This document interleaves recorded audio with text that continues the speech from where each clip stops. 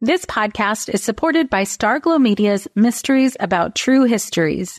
From the creators of the hit top-ranking kids educational podcast in the world, Who Smarted, the Emmy-nominated Nat Geo Disney Plus's Brain Games, and Netflix's Brainchild, comes Mysteries About True Histories, affectionately known as MATH, or math, in which kids ages 6 and up can hear humorous and educational stories that follow two best friends, Max and Molly, while they go on adventures through time, solving puzzles, hidden equations, talking about history, and making learning cool.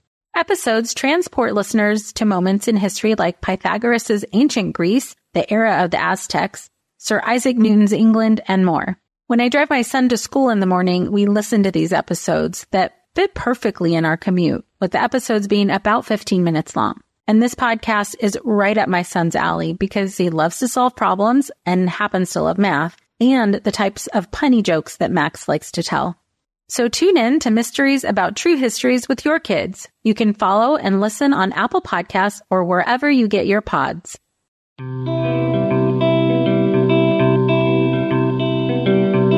Welcome to Mom in Mind. I'm perinatal psychologist and host Dr. Kat. There's more to the story than just postpartum depression, and this podcast aims to share it all, from personal stories and lived experience to experts who break down the ups and downs of life from getting pregnant, pregnancy, perinatal loss, and postpartum adjustment to parenthood. While this is not psychotherapy or medical advice, it is all of the stuff you ever wanted to know about mental health and new parenthood. Welcome back to Mom in Mind. I'm your host, Dr. Kat. On our episode today, I am joined by Dr. Liz Cox, who is a reproductive psychiatrist in private practice based out of Raleigh, North Carolina. She's been in practice for over 10 years, previously serving as medical director for UNC Women's Mood Disorders at Wake Med North in Raleigh and residency education director in Women's Mood Disorders at UNC in the Department of Psychiatry in Chapel Hill. She is now an adjunct faculty as well. There are a lot of questions and, frankly, misconceptions that people have about medication and the treatment of maternal mental health, perinatal mental health conditions during pregnancy and postpartum. And I love when we have reproductive psychiatrists on because we need this education. People need to understand how mental health conditions are thought about and how carefully they are thought about during the reproductive period of time, and that there are treatments that are available. A lot of people have anxiety about taking medication of any kind during pregnancy, let alone, including all of the stigma that comes along with mental health and medications for mental health. It's just too much for people to wade through, and really you need the information in order to make an informed decision about your care. And Dr. Cox has authored numerous scholarly publications, including textbooks about the treatment of maternal mental health conditions. And she is really passionate about decreasing that stigma of maternal mental health conditions, as well as increasing awareness and appropriate treatments. We're going to go over a lot of great information about reproductive psychiatry and the options that people have and the importance of sleep and really so much more. So let's hear from Dr. Cox. Welcome, Dr. Cox. Thanks for being with us. Thanks for having me. I'm really excited and interested to talk to you about medication and reproductive psychiatry because people have a lot of questions about it, a lot of misconceptions about it, as I'm sure you know all too well. And, people feel really empowered with information. So I'm glad you're going to give us a lot of that today. Yeah. So please start. I'd love to know how you got into this specialty. Well, so in medical school, I didn't know that reproductive psychiatry was a niche. I thought maybe at the time I might want to do child and adolescent psychiatry. And I went to residency at University of North Carolina at Chapel Hill. And there we have the perinatal psychiatric inpatient unit, which is one of 3 units in the United States. And that experience and training, I met my mentor, Dr. Samantha Meltzer-Brody. Dr. David Rubino was our chair at the time. And I was exposed to reproductive psychiatry and just fell in love with this particular area, and particularly was drawn to the fact that these conditions, while they're so common, are extremely treatable. And it's so rewarding to see somebody get better and to be a part of that care process and help their whole family. So that's kind of how I started. Yeah, I'm interested too. Thank you for that. And I'm interested to just go back a little bit in your training prior to that to understand like how much information or education or anything did you get on reproductive psychiatry in medical school or other part of your training prior to this? In medical school, it was probably pretty minimal. Now there is a women's mood disorders department. I trained in medical school at the Medical University of South Carolina in Charleston. And at the time, there was not a women's mood disorders department. Now they have one, and Dr. Connie Biles, I believe, is still there and wonderful. And so I'm sure the medical students now are being trained on this. But at the time, that did not exist and was not a big part of my education as a medical student. In residency, it was a big part of our training. Everybody rotates through the inpatient unit. And then I also rotated through, outpatient clinics and then did additional things to specialize and focus in this particular area. So that's where I really got the bulk of my knowledge. But many medical students in many areas don't get any exposure. I think in lots of organizations, it's more and more common where we're seeing women's mood disorders departments at many institutions now, but not everywhere. And it's a growing field. Yeah, I think you guys in North Carolina are particularly lucky, maybe even spoiled, to be able to have this near you because it's just not available everywhere. And I know Chapel Hill and the work that's being done in North Carolina is feels like a really big hub because the work that's being done there isn't really being done everywhere else. It's kind of a hub of a lot of reproductive psychiatry support for help seekers, but also research. Yeah. Absolutely. Yeah, we really are lucky in that way that we're able to study things and treat so many patients. People fly over from across the United States to get care in Chapel Hill. So it's a great place to train. And you mentioned inpatient unit. That is a specifically mother-baby unit for so it's not mental health? Well, it's specifically for perinatal, so pregnant and postpartum women. And there are extended visiting hours for the baby to come, but it does not, like in London and the UK, there are mother-baby units where mom and baby are hospitalized together. In the United States, usually it's just mom and then these extended hours, and we'll do family therapy and attachment work and things like that on the unit, but the baby does not spend the night. So in terms of inpatient units, there are just a handful or less in the U.S.? A handful, yes. UNC was the first. Now there's also one in New York and one in California. Right. And there may be, would need to double check the facts. There might be more now, but for a long time there was just 3.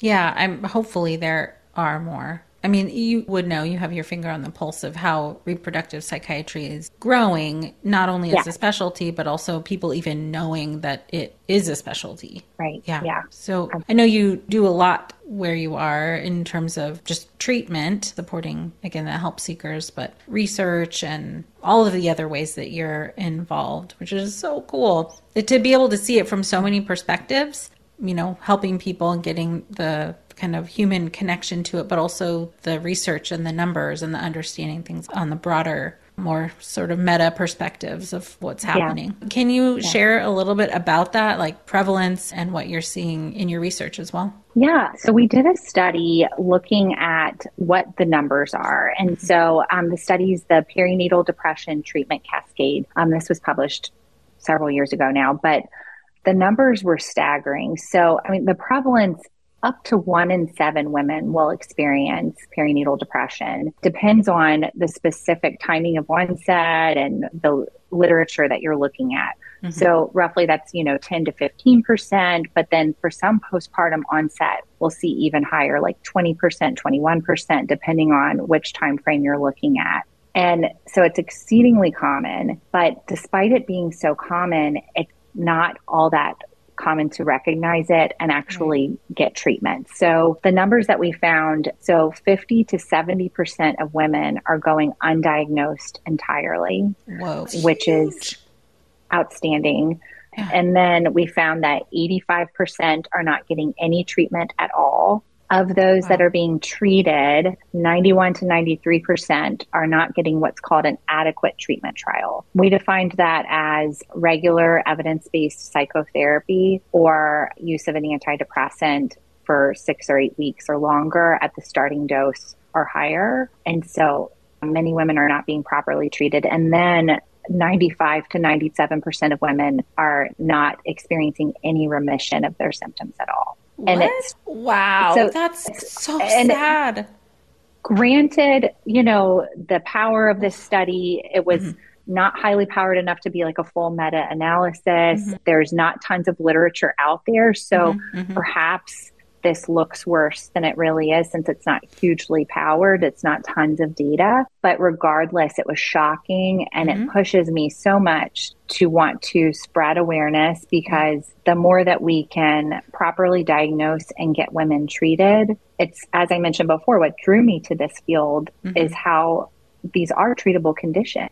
Right. We have good treatments. And so anytime I meet someone, I tell them, I will get you feeling better. We're going to get you feeling back to yourself. These are symptoms. This is not you, and so we can do much better. It's currently happening. Absolutely, we can. And adding to your point earlier, there's not enough research. So maybe it could be that those numbers are, higher than they actually are. But how would we know? Because there's not enough research. I know you're on the forefront of getting some of that research done, but it's just how many people go and suffer and don't get any kind of help. It's alarming. Yeah, it really is. Especially because it's so treatable and you see it all the time. You see people get better. Yes, always. Yeah. So maybe making an assumption here, but I think in some ways that, having information out there, having research out there and education out there obviously would help other providers know that it's a thing and it exists. Okay. Kind of going back to the training that you had and maybe the lack of training that's available to everyone. And certainly I know that a lot of our systems have a long way to go in making sure we're educated on everything. But what do you think contributes to the lack of training in those earlier days of medical school? Well, I think for a long time, people just there was a general resistance, perhaps, throughout our culture that pregnant women somehow didn't get sick like this. That kind of fairy tale, peaceful, sitting on a lily pad, just like having that beautiful, perfect pregnancy, that stereotype that I think still affects a lot of women of what you think it should be versus what the reality is. But I think that permeated through in a lot of ways where a lot of professionals and physicians truly years ago, I think some people were saying pregnant women don't get depressed. And we realized that that is absolutely not the case. They do. There's pre-existing illness. And then there's also symptoms that will present for the first time during a pregnancy or postpartum. But I think maybe that stereotype and misunderstanding, and that I think happens with a lot of women's health conditions in general. So just kind of missing the mark there. But I think we're doing a lot better now. One of the projects that I was involved in at UNC was writing a textbook for clinicians, for medical students, residents, and not just in psychiatry specialization, but also OBGYN specialization. Oh, cool. That's great. To kind of understand how, what are these conditions and how to treat them. So that even if you're in a program where you don't have a lot of subspecialty clinicians on staff, you can still access the educational tools yourself. That's a huge deal. I think it was fun to work on. Yeah, it was great. Well, you have a very special skill set of having fun working on textbooks. Yeah. Well, it was overwhelming also. It was also overwhelming. It was in the middle of the pandemic. So, it was like, well, I guess now's the time to just start chipping away at this. Yeah, absolutely. This podcast is supported by Understood Explains. As parents, we are often having to figure out things as we go, and that is very true for our children's education. And to help you out, I want to tell you about a podcast called Understood Explains. This season is hosted by teacher and special education expert Juliana Urtube, and she discusses all the things you'd want to know about individual education plans, or IEPs, what they are, why they're needed, who benefits from them, and what to expect when you have meetings with teachers.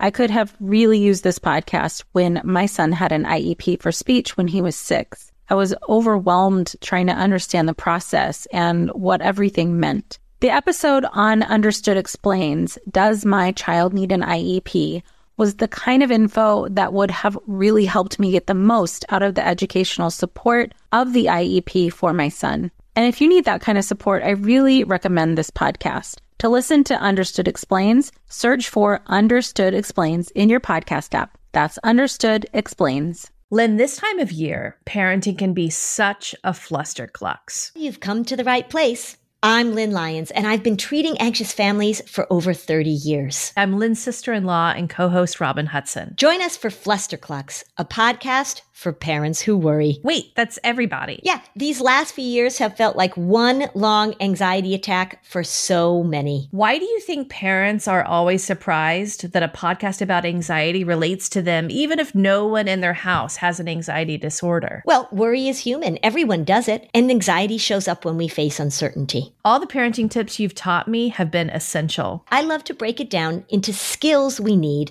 to manage worry in our families. We've covered so many topics: depression, burnout, meltdowns, perfectionism. Don't forget scary mothers-in-law. Right, but of course that's not my mother-in-law. Because that's my mother. And a listener. As a psychotherapist, I like to teach parents and kids how to respond to everyday moments in healthy ways. Managing anxiety really can be taught. It really can. And I'll even tell you what to say. We talk about serious stuff, but without being too serious. Anxiety wants everything serious. Anxiety doesn't stand a chance when we're laughing, even about the tough stuff.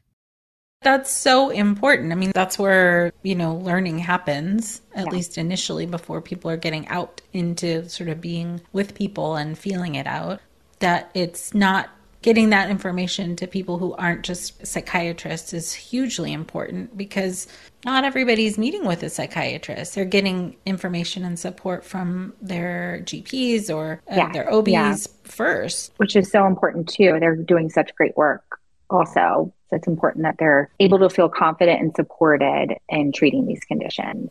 Yeah, it's really exciting to know that it's just kind of like starting to be sewn into the fabric of training and education. And because to your point earlier, it's been missing for so very long. Yes.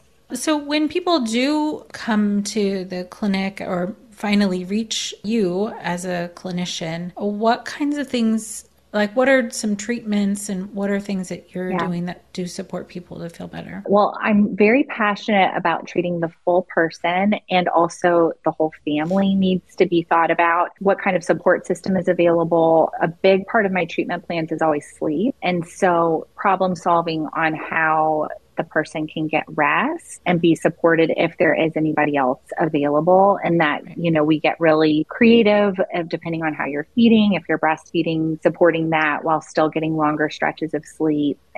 That really depends on the exact person, in the specific situation, but that's a huge part of things. And making sure that they're maximizing self-care. And it's so hard, when you're juggling all of these things to be thinking about doing things for yourself, but that, the saying that self-care is not selfish. It does take the full village. I think so often of the times we put so much expectation on ourselves and guilt and shame that it's hard to ask other people for help. And so really also trying to help my patients advocate for themselves and reach out to any type of support system. Movement is always a big part of my treatment plan. Low-hanging fruits of making sure you're drinking enough water, eating enough protein. And then there's also a pharmacologic. So depending on somebody's symptoms, we'll prescribe medication and think through. I specialize in thinking through risks and benefits.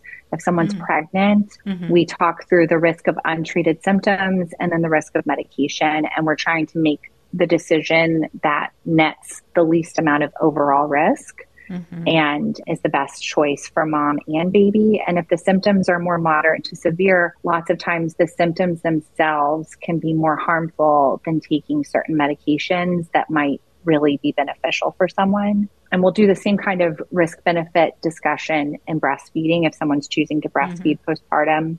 So there's a role for medication for some women, and then also therapeutic interventions. So I think feeling supported and doing some evidence-based psychotherapies is also hugely important. And, research has shown great evidence for acceptance and commitment therapy, interpersonal therapy, CBT. And so I'll either do therapy with patients or I'll coordinate and collaborate with a therapist in the community. And so some people will just see me for shorter check-ins for medications and that kind of thing, and we'll see somebody else for weekly therapy. But those are kind of how the treatment plans tend to go. Sure. Right. It sounds like there are so many options, which is nice. 'Cause I think people think of psychiatry, they feel like it's just one lane.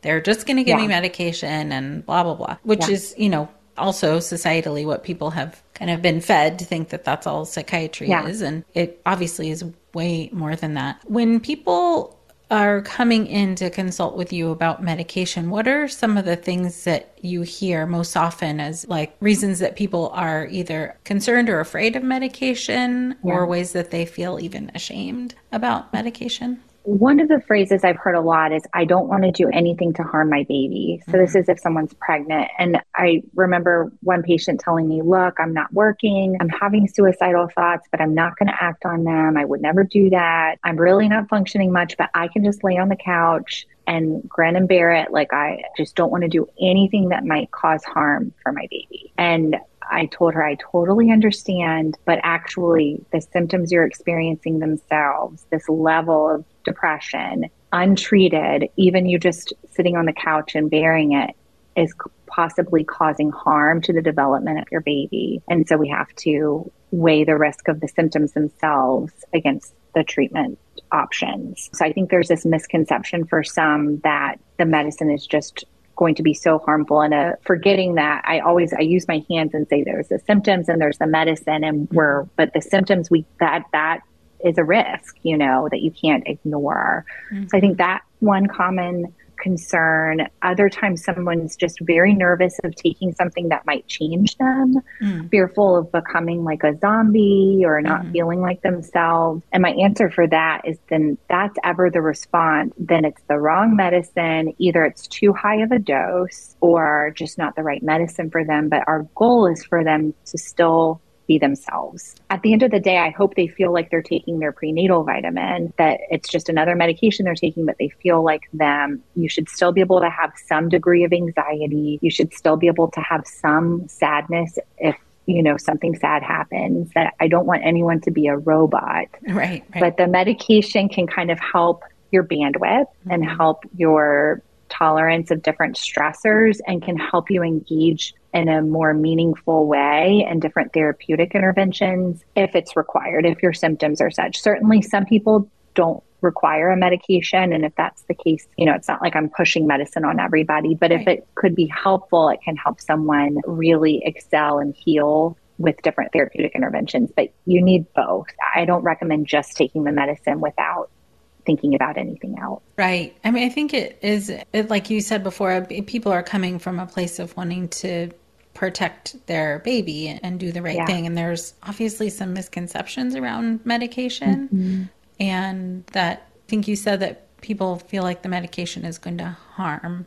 Can you go back to the idea of the untreated symptom harm? Because, this, for people who are just learning about medication as an option, we're not taught that symptoms can be a risk for harm. And so people sometimes are, from my perspective, or anyways, when I hear, is that they're not sure. They feel bad that they could be causing harm, either case. Yeah, what do you say to that? I know. And that's, whenever I'm going over this, that's always my fear. And I always also say, look, I don't want you to feel guilty about this. The guilt is already a part of one of the symptoms of depression, right? Yep.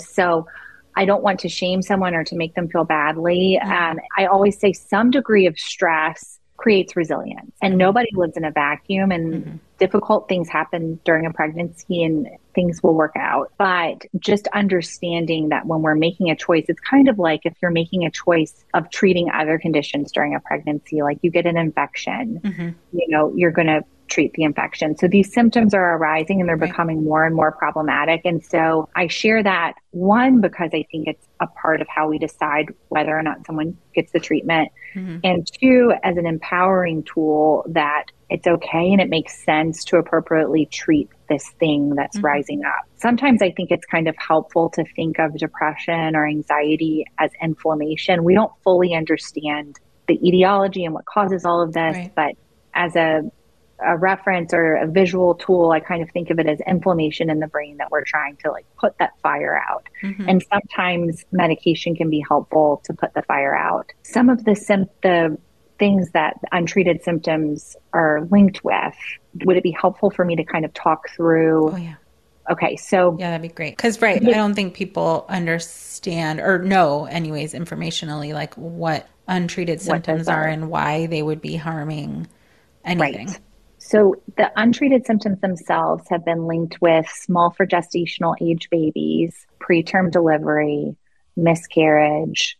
There's some studies showing possible links with preeclampsia and other complications. And the medications themselves, if we're talking about SSRIs, some of those are also linked with miscarriage, small for gestational age, or preterm delivery. But we believe that the risk lies more heavily with the untreated symptoms themselves. Mm-hmm, mm-hmm. The symptoms, when they go untreated, can also increase risk for substance abuse, impulsive behaviors, not taking as good of care of the pregnancy, less proper nutrition, not going to perinatal appointments on time. There's some links with various malformations, which I'm not quite sure what to make of that. Perhaps it's tied into lack of proper access to prenatal care. Maybe you're missing things. This is untreated symptoms. Untreated symptoms. Effects of untreated symptoms, right. Untreated symptoms. And then another one is kind of nebulous, but toxic stress of the newborn. So this is one that I really caution that some degree of stress creates resilience, and it's okay. It's okay to have some stress. But if your stress level is sky high and doesn't come down, and your cortisol stress hormone stays super, super high, this has been linked to issues with the baby's brain architecture development in the pediatric literature. And from those babies that had toxic stress in utero, it was shown that the baby's brains had abnormal levels of cortisol through preschool age. So what that means, those abnormalities in your hypothalamic pituitary adrenal axis, what all of that means long term, we don't fully understand or know, but it's something that pushes us further towards treatment. Right. And then, if the symptoms become really disabling, suicidal thoughts, that symptom of depression can be very impulsive and scary. And sometimes somebody becomes not in their right mind. And there can be psychotic symptoms that develop with a really bad episode of depression. And that's when we worry about infanticide and development of delusional beliefs about the fetus and those types of things. So there can be this snowball effect. And at the end of the day, happy, healthy mom, happy, healthy baby is my motto. And we want to help empower moms to feel their best. And this is a really stressful time of life. If you have symptoms while you're pregnant, the likelihood that they're going to worsen once you deliver and your hormones change postpartum is high. And so we want to empower them to be treated. I'm Margaret. And I'm Amy. And together we host the podcast, What Fresh Hell? Laughing in the Face of Motherhood. Margaret, I would say you're sort of a where are my keys kind of mom. Correct. Sometimes a where are my kids kind of mom. Well, you're, Amy, more of a we were supposed to leave 35 seconds ago, mom. I mean, touche. In each episode of What Fresh Hell, we come at a topic from our usually completely opposite perspectives. I bring the research. And I bring kind of the gimlet eye. Like, is that research really going to work, people? And almost 10 million downloads later, we're still laughing. We also talk to experts in the parenting field, plus parents with stories we can all learn from. We make each other laugh, we challenge each other's assumptions, and we have what we think is the best parenting community on the internet. Check out What Fresh Hell, Laughing in the Face of Motherhood, wherever you listen to podcasts. Hey there, I'm Debbie Reber, the founder of Tilt Parenting and the author of the book Differently Wired. The mission of Tilt is to change the way neurodivergence, whether that's having a learning disability, having ADHD, being gifted, autistic, or some combination of all of the above, is perceived and experienced so differently wired kids and the parents like us raising them can truly thrive. On the Tilt Parenting podcast, I get to talk with authors, therapists, educators, and parenting experts who are committed to this mission. I ask the questions my listeners are most curious about when it comes to supporting our kids. And in turn, my guests share strategies for challenges, out-of-the-box ideas for navigating school, best practices for therapies, tips for advocating, and so many thoughtful insights on what it really takes to help our kids grow up feeling seen and respected so they can create awesome lives for themselves. I know that raising a differently wired kid can feel overwhelming and isolating, but I promise you, you are not alone, and it can feel so much better.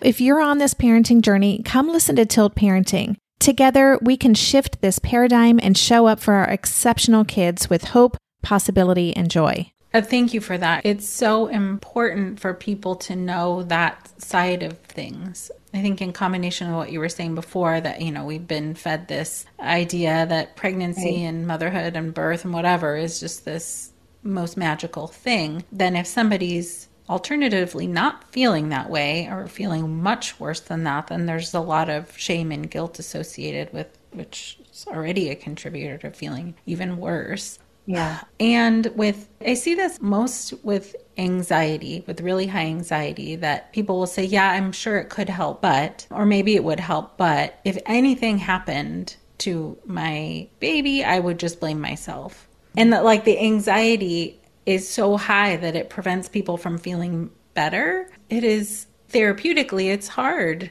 to help somebody through such high anxiety, but I know that there is help for that. Yeah. And sometimes I can't, as a therapist, help as much as I'd like to because the anxiety is so high. And once they have a medication that's supportive to them, then we can start working on the anxiety. Exactly. Have you seen that? And how do you manage? Yeah, absolutely. That's where the gold standard of someone doing the best, when the symptoms are that way, the medication can help their bandwidth and help the stickiness of that anxiety lift a little bit so that they can participate more with you. And for that person, I try not to push someone, but just encouraging them, I think involving them in this risk benefit discussion and involving the family, and so that everybody feels, lots of times if they have a partner and the partner can be involved and can kind of share the decision a bit so that it doesn't feel all on their shoulders and all the blame on them. But I understand it too, the mom guilt and mom shame, everybody gets a little bit of that as a parent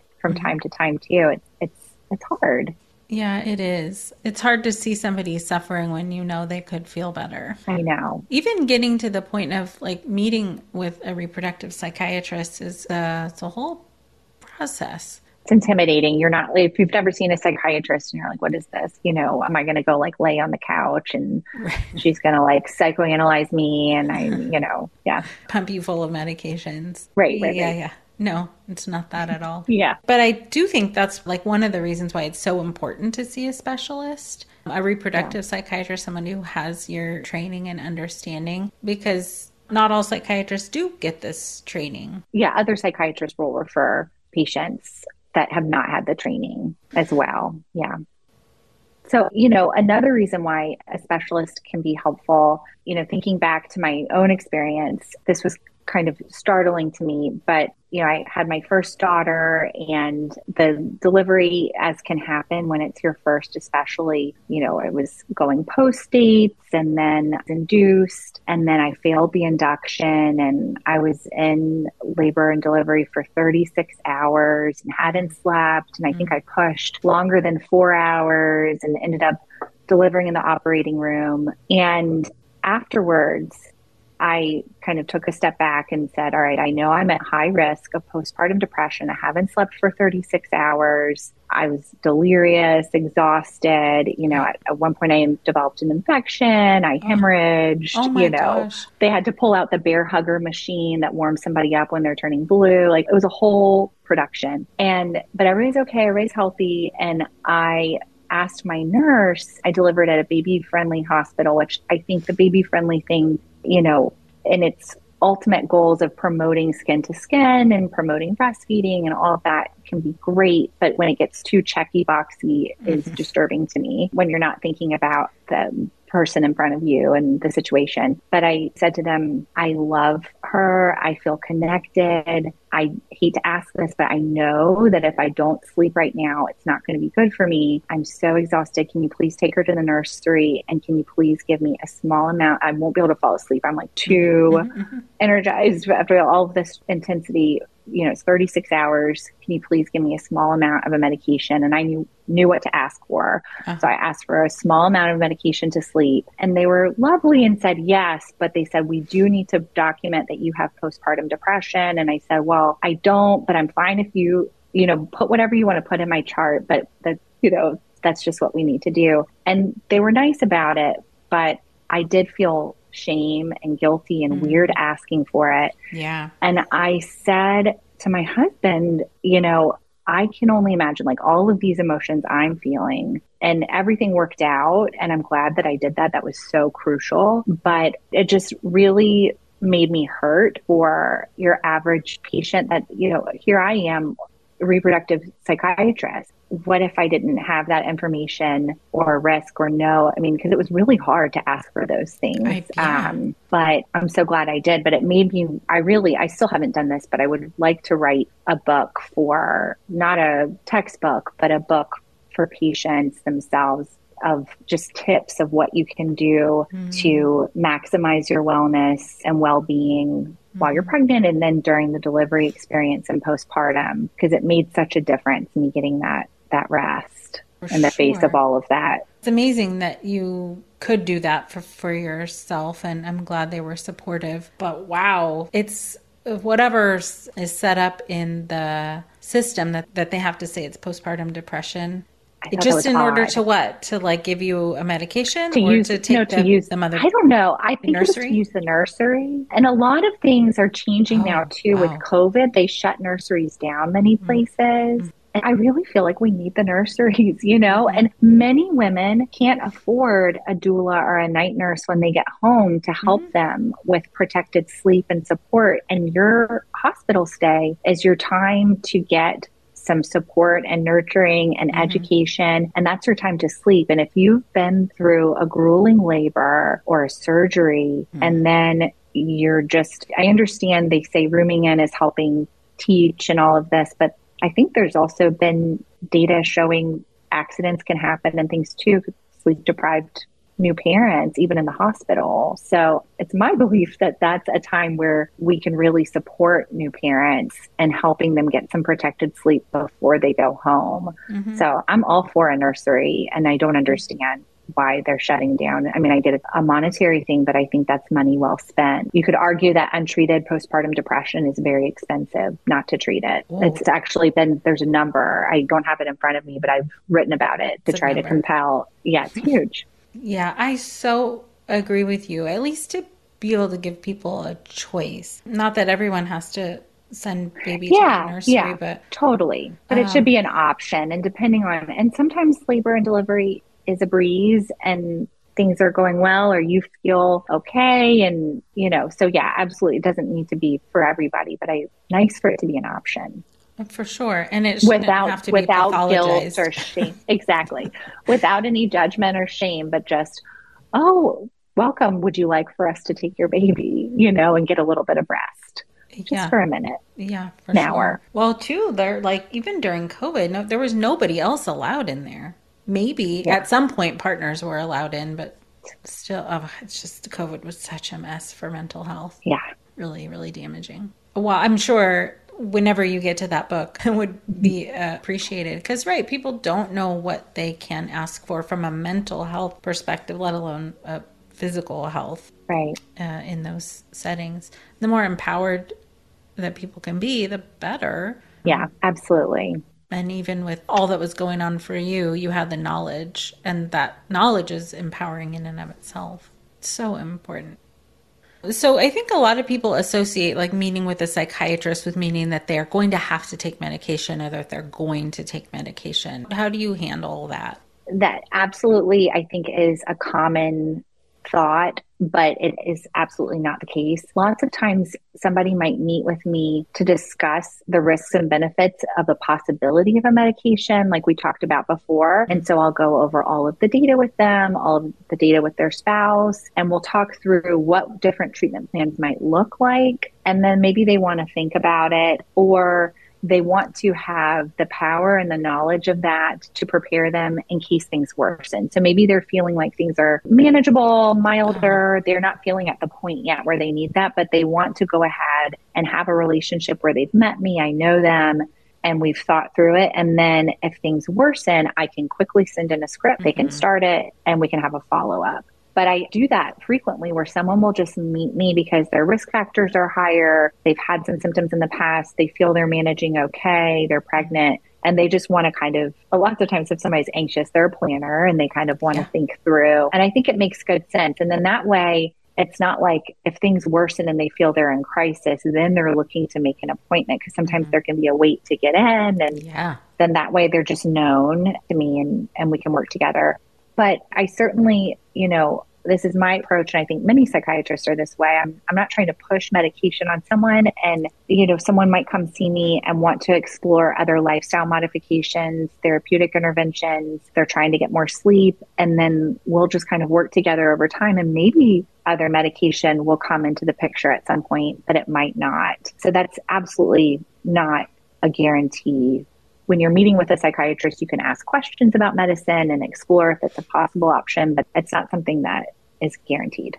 Yeah, thank you for talking through that because it's such a barrier already to feel like you're going to be stuck with something that you're potentially already like worried about or afraid of in the first place. Yeah. So great. Consultation is an option and that doesn't have to mean anything. And I think another thing that's important too to think about, lots of times somebody is nervous to start something because they feel like, what's the timeline here? I don't want to be on this the rest of my life. And they're kind of freaked out by that idea too. And so if someone's not pregnant, the minimum time of treatment of feeling well on a medicine. So the medicine can take typically, depending on what it is, roughly 4 to 6 weeks to reach steady state and work. My starting point is when someone's symptoms remit and they start to feel better. And then we would treat for 6 to 9 months of feeling well outside of the perinatal period. If you're pregnant, your hormones are fluctuating and your hormonal axis is fluctuating. So if you start something while you're pregnant, I treat through 1 year postpartum, or if you start postpartum through 1 year postpartum to give somebody's body and hormones the time to fully level back out. I treat a little bit longer than that if you breastfeed longer because I've seen postpartum depression onset with weaning. So there's some women who are just really sensitive to changes in hormones, not so much absolute levels of hormones, but changes. And so through a couple of months of weaning, so you are totally weaned, maybe 1 or 2 months later, we might start slowly tapering. And we do it gradually and slowly to make sure things don't come back. And if it comes back, we stop and you continue a little longer. But I support my patients to try to come off of the medication if that's their goal. But those are kind of the timelines to be roughly thinking through. In my opinion, that's the most prudent and cautious thing that minimizes disruptions and maximizes somebody being able to feel well and connect and be with their family. So those are kind of the timelines. It makes it feel so much more approachable when you put it in those terms. And that's obviously what we want, for people to feel like it's a possibility, it's a potential option for them that they can continue to explore. Right. And some people, these are like messy, chaotic years with little toddlers, and people opt to take the medication for longer or even indefinitely. And those are okay options, but I think it's just helpful. But it's chaotic years. So some people opt to take the medication for longer with the chaos of little kids or even indefinitely. And those are options too. But I think it's helpful to know the minimum option also. Fantastic. So what's your, sort of message to people who are considering medication or meeting with a reproductive psychiatrist? My message is that it's not scary and that, we're normal people, just like you. And my hope is that to dispel some stigma and to reduce shame and to carry hope that these conditions, while they're extremely common, and that way, you're not alone, but they're so treatable. And, I think the data that we found several years back shows that we haven't been doing the best job as a society of treating these conditions, but we absolutely can do better. And these are symptoms. This is not you as a person, I would say, and that there's hope to feel better and get back to yourself. Perfect. Thank you so much for that and for sharing all of your work. And I'm so glad you're out there doing this awesome stuff and helping people feel better. Thank you so much for having me. I loved talking with you. Thank you. You can learn more about Dr. Cox and her work at resetyourhealthandwellness.com. She is also on Instagram and Facebook, and I really encourage you to learn from reproductive psychiatrists what the options are Because when you have information, it really reduces the amount of stigma, and then you can make those informed choices for your health and get back to feeling better. For other tips and tricks and understanding of what's going on for you, go to my website, wellmindperinatal.com/courses, and find a course that fits your needs that you can listen to right now, on demand, and at your own pace whenever you need. I really, really hope it's helpful for you. Thank you so much for being with me. Until next time. Please find the Mom and Mind podcast on momandmind.com or wellmindperinatal.com, where you can also find access to my free online mini course that is specifically designed for people experiencing anxiety in the postpartum period. Or you can learn more about the 3.5-hour self-paced course that I created just for managing postpartum stress. You can also connect with us on social media at Mom and Mind on Instagram and Facebook. Thank you for tuning in and learning more about perinatal mental health.